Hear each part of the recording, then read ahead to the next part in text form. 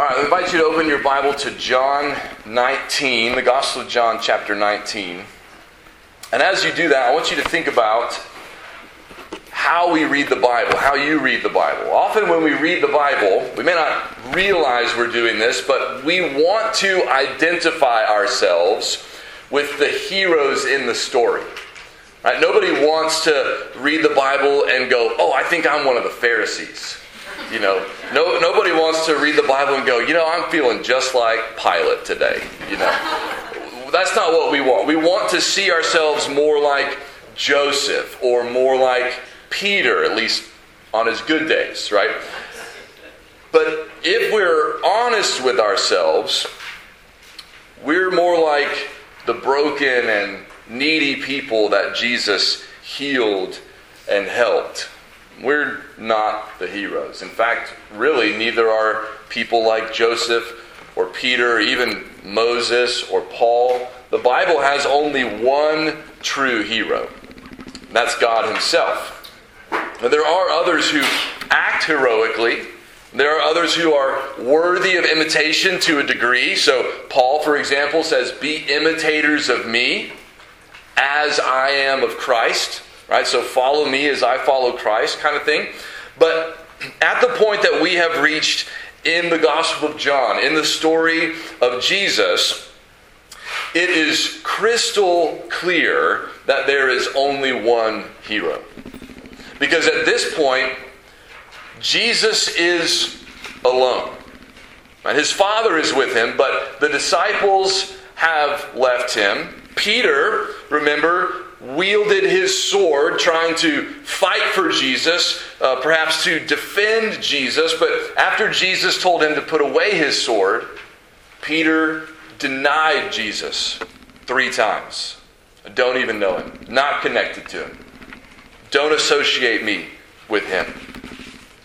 Peter believed that Jesus was the Messiah, the promised Savior. But apparently, he thought Jesus was the kind of Messiah who would live, who would reign, who would win, who would conquer, who would run Rome out of Israel. He didn't realize, even though Jesus had told him, that Jesus was a Messiah who would reign and would conquer, but would do so through willingly laying down his life for others. Jesus stands alone before the high priest. Jesus stands alone before Pilate. Jesus endures mockery and scorn and abuse alone. He's not crucified alone, but he's crucified with criminals.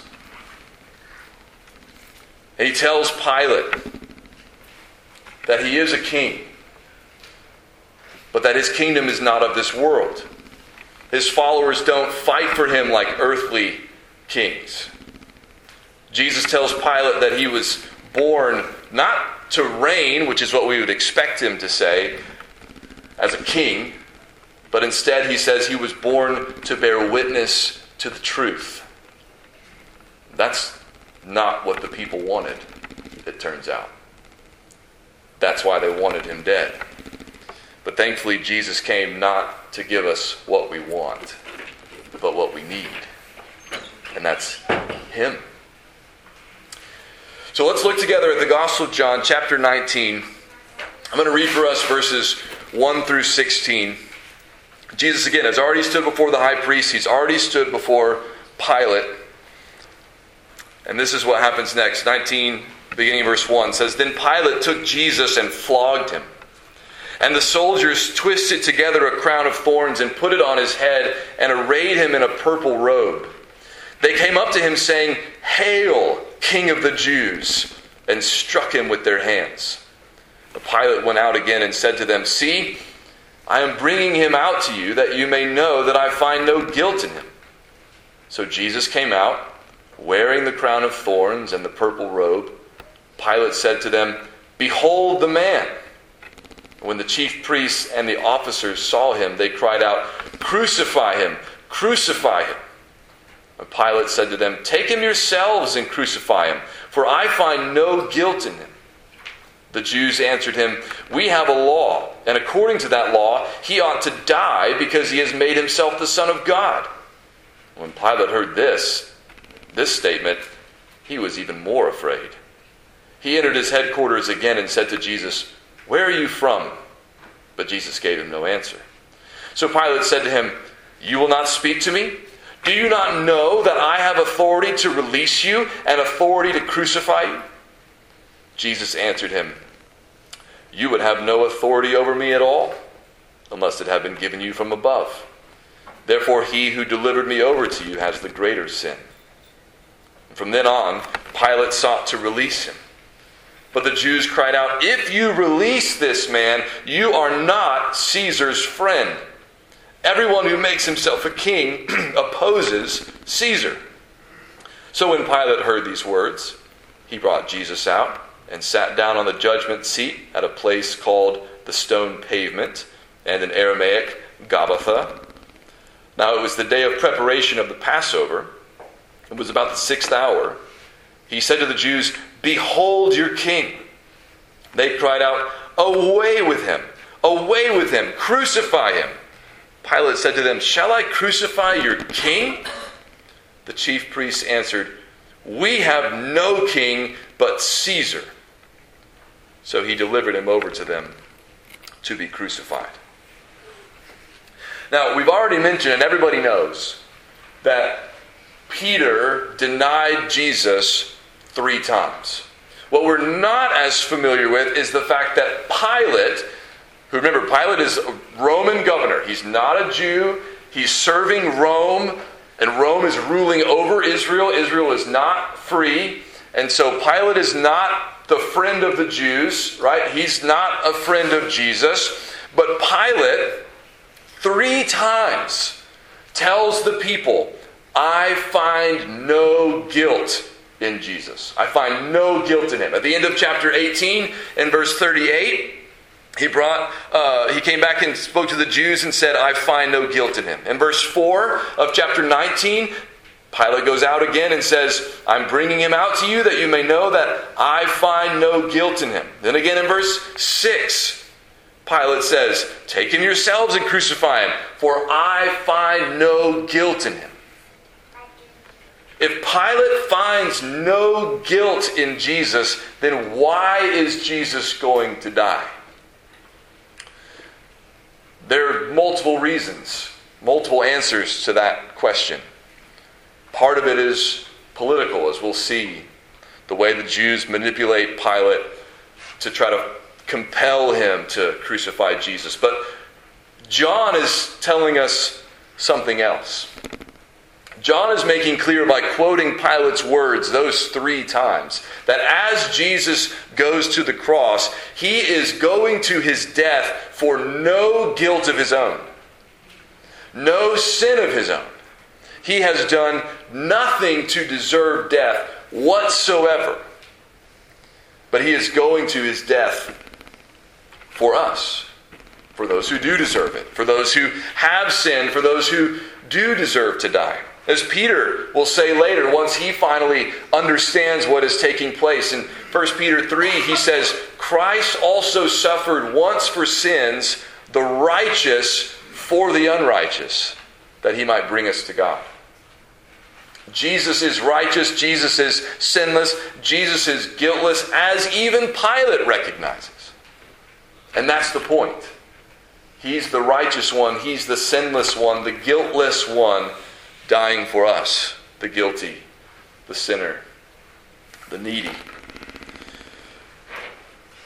Jesus has acknowledged to Pilate that he's a king, and those who are abusing, persecuting Jesus, preparing him for crucifixion, they mock the idea of Jesus as king. This is one of the most bitter ironies in the Bible, that Jesus, who is truly the King of Kings, the Lord of the universe, the Creator, right, the one through whom the Father created everything, these people who are his own creation, his own creatures, scoff and mock and make fun of the idea of Jesus being a king. That's why they put the purple robe on him. That's why they make him a crown. But they make it out of thorns and put it on his head. And in verse 3 it says they come up to him and they say, "Hail, King of the Jews." Just dripping with sarcasm, right, and mockery. They think it's ridiculous that someone like Jesus could be a king. After all, these men serve Caesar. Apparently, right, by outward appearances, the most powerful person on the planet. And Jesus, in this moment, looks like one of the weakest people on the planet. But that's just because they can't see. They don't know the truth. They don't understand what they're doing. Pilate, after he's had Jesus flogged and he's been mocked and he's been humiliated, and Pilate says there's no guilt in him. He brings Jesus out for them to see him dressed in this robe and this crown of thorns. And when the chief priests see him in verse 6, they don't say, "Okay, that's enough. You've clearly, almost destroyed Jesus. That's enough. We're satisfied now." No, they are not satisfied. Instead, now they cry out for Pilate to crucify him. They want Jesus dead. They want him to be killed. They want to put an end to him. What they don't know is, though they are sinning, though they are betraying their Messiah, their King, their God, that they're at the same time, in some mysterious way, fulfilling God's plan. Jesus had to die. Jesus said he would be crucified. Again, so that he could take our place. Peter says in 1 Peter 2 that he himself bore our sins in his body on the tree, that we might die to sin and live to righteousness. By his wounds you have been healed. The reason Jesus is not fighting this, the reason Jesus is not resisting this, the reason Jesus is not pleading with Pilate to let him off, is that Jesus knows this is exactly why he came. But Peter wants us to look not only at what Jesus did for us, but also to learn from how Jesus did it, so that we might imitate his example. And first and foremost, Jesus died so that we could be saved, so that we could be forgiven, so that we could have new life. But also in his death, he gives us an example to follow. He shows us how we should live in a world that is hostile to us, just like it was hostile to him. Remember earlier in John, Peter was telling his disciples over and over, "The world hated me, they're going to hate you. You just need to get ready. They're going to persecute you. They're going to do all kinds of terrible things to you. Don't be surprised when it comes." But also learn from Jesus how to respond to those kinds of things. So Peter says in 1 Peter 2, he says, "To this you have been called." And he's talking about suffering even when you've not done anything wrong. You've not done anything to deserve it. He says, "To this you have been called, because Christ also suffered for you, leaving you an example, so that you might follow in his steps." All right, and then here's what that example looked like. Peter says, "He committed no sin, neither was deceit found in his mouth. When he was reviled, he did not revile in return. When he suffered, he did not threaten, but continued entrusting himself to him who judges justly." When people were sinning against him, he did not use that as an excuse for him to sin in retaliation. Right? Sometimes we try to go that route, right? Well, they're clearly doing evil things to me. They're sinning against me. So that justifies whatever kind of response I feel like I need to give back. Even if it's technically wrong, I feel like I'm okay because they started it. That's not how Jesus modeled for us how we should respond to injustice and suffering and persecution. He committed no sin. He didn't lie. There was no deceit found in his mouth. When he was reviled, he didn't revile in return. He didn't give back as good as he got. He kept quiet. Trusted God to take care of him. That's what he wants us to do as well. If we're his followers, we signed up to do as he's done. That's what it looks like. After that, it says that the Jews, when Pilate's trying not to crucify Jesus, he doesn't want to kill him. He's got no reason to kill him. Verse 7 says the Jews are pressing their case. So we've got a law. According to this law, Jesus needs to die. And the Jews don't have the authority to put anybody to death. So that's why they're pressing Pilate. And what they say in verse 7 is that according to this law, he ought to die because he has made himself the Son of God. Now at this point, Pilate gets scared. Why is he scared? There's clearly something different about Jesus. Pilate's seen that already. Jesus is not acting probably like anybody else that Pilate has ever dealt with. Pilate knows Jesus hasn't done anything wrong. Perhaps he's heard some of the rumors about Jesus' ministry, his miracles and stuff too. We don't know. But when he hears that Jesus is the Son of God, that makes Pilate tremble. We're not told why, but it's not hard to imagine Pilate as a Roman. He knew what we now know as mythology that the Romans and the Greeks believed. There are all kinds of offspring of deities, gods and half-gods and demigods and all that kind of thing. And so Pilate's probably thinking of some of those stories and being like, who do I have on my hands? Who am I messing with? What is going to happen to me if I'm involved in putting to death somebody who's a son of a god? Pilate wants out of this situation. Bad. But he doesn't understand the truth. He doesn't understand that Jesus is not just a son of a god like all those ancient mythologies. He's the son of the God. That he's God himself, the one true God, and he's fully God in the flesh. If he'd known that, he would have surely run away from the situation as fast as he could. He does try to get out of it, though. The Jews won't let him. They keep squeezing him. They keep pushing him. And Pilate is trying to get Jesus to talk. He's trying to figure out who Jesus is. After he hears that Jesus is the Son of God, or at least claims to be, he goes back to Jesus in verse 9. He says, "Where are you from? Give me more of your story, because the things that they're telling me about you are making me nervous. Who are you?"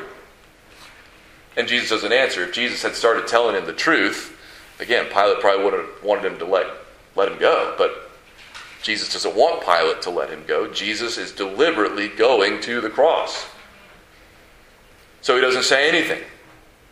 So that makes Pilate frustrated, and he does what fearful leaders often do. He starts making threats. So he says to Jesus in verse 10, "You will not speak to me? Do you not know that I have authority to release you and authority to crucify you? Your life is in my hands. Why won't you talk to me?" Jesus says, "My life's not in your hands." Not really. He says in verse 11, "You would have no authority over me at all unless it had been given you from above." Pilate, you don't have authority over me. You don't have authority to decide whether I live or die. Now, you do have some authority in this moment, right? But it's just authority that's been given to you. It's not true authority. It's not ultimate authority. That belongs only to God. And since Jesus is God, Jesus is the one who really has authority in this situation. Despite what Pilate thinks, what Jesus said back in John 10 is still true. He said about himself and about his life, he said, "No one takes it from me, but I lay it down of my own accord. I have authority to lay it down, and I have authority to take it up again. This charge I have received from my Father." So Jesus is essentially saying, Pilate, you can sentence me to death, right? Because you've been put in this position as the governor and all that. But that authority ultimately comes from God. Ultimately comes from me and from my Father. The one who really has authority in this situation is me, and I have decided to lay my life down, and I will take it up again when it's time, on the third day. You don't have any real authority here at all. And that's true of all the rulers of this world. None of them have as much authority as they often think. The only one with true and ultimate and lasting and unlimited authority is God himself. Everyone else who has any measure of authority has that authority on loan from God. Romans 13 says, "Let every person be subject to the governing authorities, for or because there is no authority except from God. And those that exist have been instituted by God." The authority they have is a gift. It's on loan. It's temporary. And it's not ultimate. Ultimate authority belongs to God, which is why Psalm 66 teaches us to sing, "Come and see what God has done. He is awesome in his deeds toward the children of man. He turned the sea into dry land." Talking about the Exodus, right? They passed through the river on foot. Maybe talking about the Jordan going into the promised land. "There did we rejoice in him who rules by his might forever, whose eyes keep watch on the nations. Let not the rebellious exalt themselves." Did Pharaoh have as much authority as he thought he did? Nope. When God said it's time for my people to go, away they went, and there wasn't a thing Pharaoh could do to stop them. God is the only true and lasting and ultimate king. Jesus himself is the King of Kings. And that's what makes what's going on here so terrible and so tragic. Pilate doesn't want to crucify Jesus. Verse 12 says, "From then on, Pilate sought to release him." And he wants to let Jesus go, but the Jews continue to press Pilate and they begin to manipulate him. They start to push Pilate where it hurts. Pilate's job as a governor of Judea, appointed by Rome, is to make sure that Caesar's will is carried out in Jerusalem. Right? That's his job. He's representing Caesar. He's protecting Caesar's interests. And one of the things that Caesar wants is to make sure that the people under his authority don't rebel and don't cause an uprising and don't try to cast off the rule of Rome. He's just trying to keep things in order. And so the Jews know that. And so here's what they say. Verse 12, "If you release this man, you are not Caesar's friend. Everyone who makes himself a king opposes Caesar." So they say, "Pilate, your job is to make sure that there are no other kings rising up to lead rebellions against Caesar. That's your job.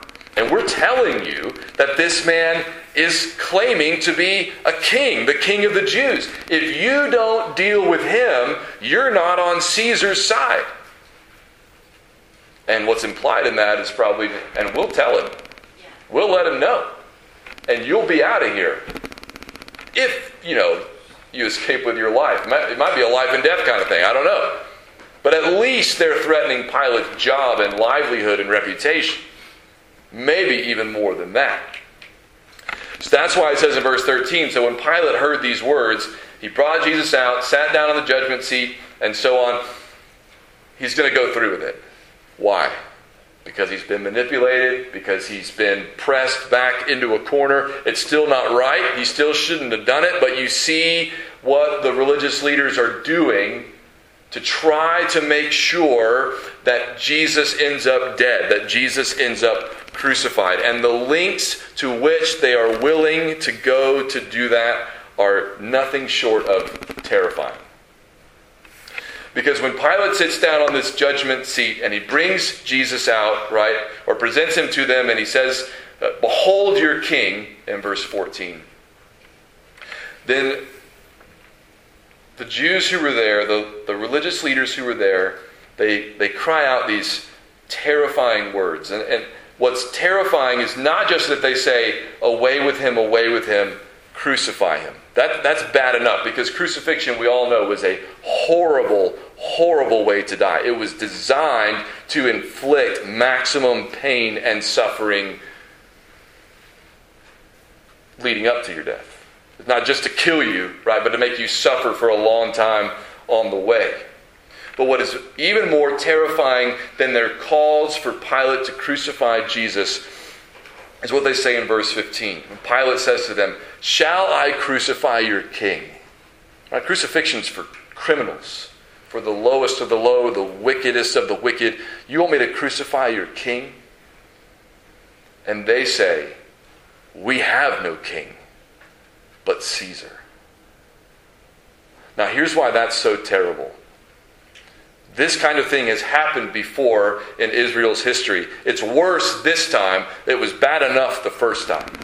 The words they are echoing, in a way, are words from back before David became king, back in 1 Samuel. Samuel was a prophet. He was a judge. He was a leader of the people of Israel. And when he got old, the people got concerned about who was going to lead them after Samuel. And so they said to him, this is in 1 Samuel 8, they said to him, "Behold, you are old, and your sons do not walk in your ways. Now appoint for us a king to judge us like all the nations." But the thing displeased Samuel, it says, when they said, "Give us a king to judge us." And Samuel prayed to the Lord. And the Lord said to Samuel, "Obey the voice of the people and all that they say to you. For they have not rejected you, but they have rejected me from being king over them." They wanted a king like all the other nations. They wanted to be like all the other people. Though they were different, though they were set apart, though they had God as their king, God as their Lord, God as their leader, God as their warrior, they wanted to be like everybody else. And they rejected God. They rejected him as king. We don't want you as king. We want a normal king. We want a king like everybody else has. And guess what? They got one. And it was pretty terrible. Just like God warned them it would be. Here it's even worse. Because Jesus is standing in front of them. He is their king. And he has come to lay down his life for them. And instead they say, "We'd like the pagan king on the throne with the sword. We don't want the suffering king, the healing king, the merciful king. We want the powerful king. We want the violent king. We've got no king but Caesar." That's who we serve. That's who we will follow. They literally chose Caesar over Christ. They chose violence and political expediency over peace and righteousness. They chose the way of the world over the way of the Lord. And they did it while thinking they were in the right. Remember the high priest had said earlier, "Look, this is easy, guys. What do we want to do? We want to let Jesus live and risk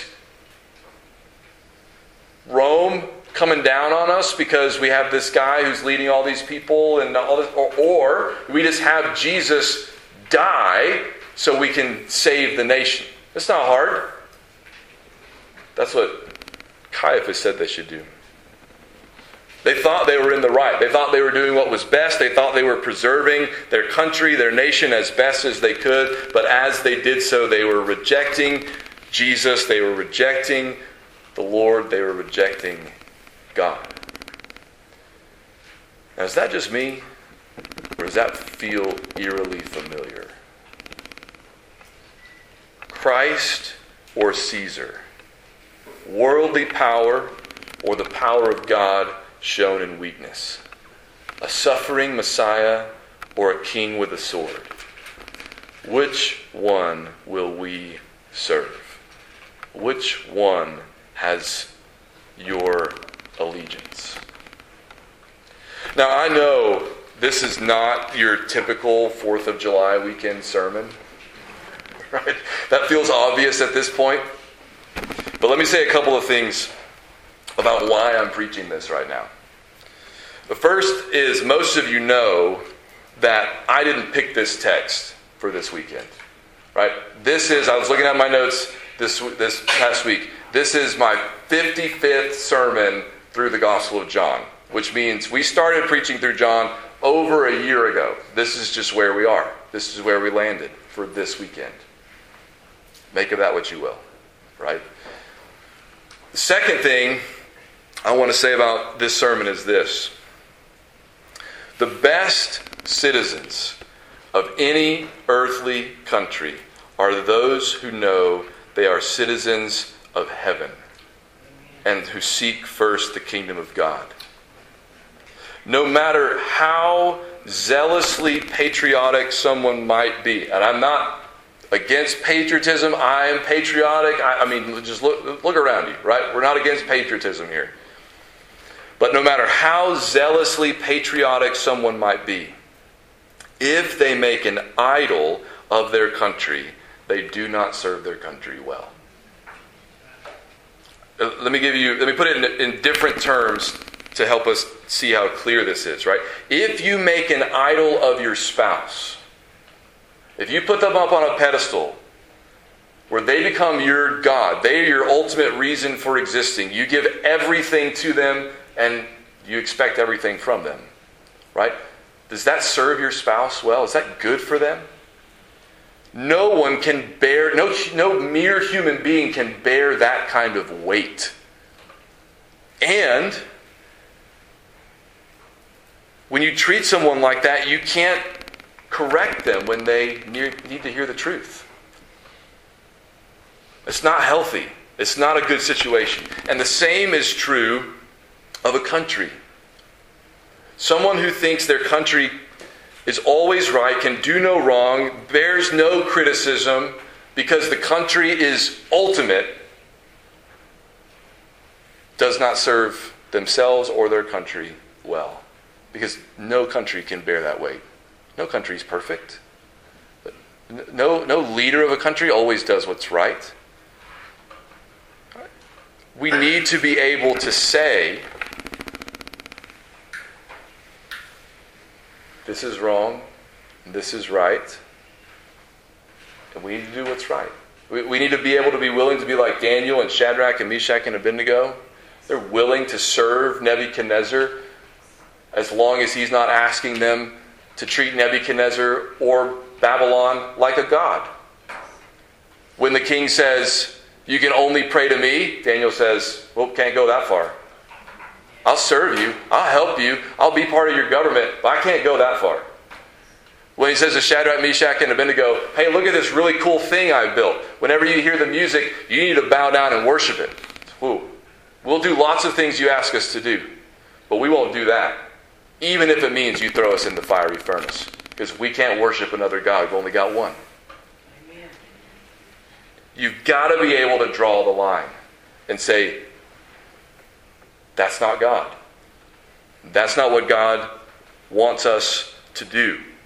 Any leader or any person who expects unquestioning allegiance is more like Nebuchadnezzar or Caesar than Christ. Only Christ is worthy of our complete and total allegiance. Well, people haven't changed much since Jesus' day. We can see our own weaknesses reflected in the people in this story. We can see our weaknesses in Peter. We can see our weaknesses in Pilate. We can see our weaknesses in the religious leaders. People haven't changed much. And in some ways, our choices haven't changed much either. Still have a choice. Is your king Caesar or is your king Christ? The good news is, though, that Jesus has not changed either. He didn't bend to Peter's objections when Peter said, that's not what's going to happen to you. Jesus didn't bend to Pilate's expectations. He bore witness to the truth. He fulfilled the Father's plan. He gave himself up for us. He died for Peter, who denied him and expected him to be someone different. He died even for those who for a time rejected him. Because here's the good news. Even someone, this is how great Jesus' love and mercy and grace is. Even someone who on this day might have said, I have no king but Caesar, can have Christ as their king now if they'll repent and say, I was wrong. Jesus is Lord, and I'll follow him. That's how great his mercy is. That's how great his forgiveness is.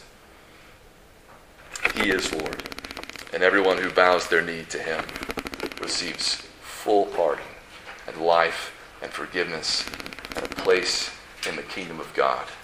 And then once you're in that kingdom, your job is just to follow the king. Do as he did. Trust him. He'll take care of you.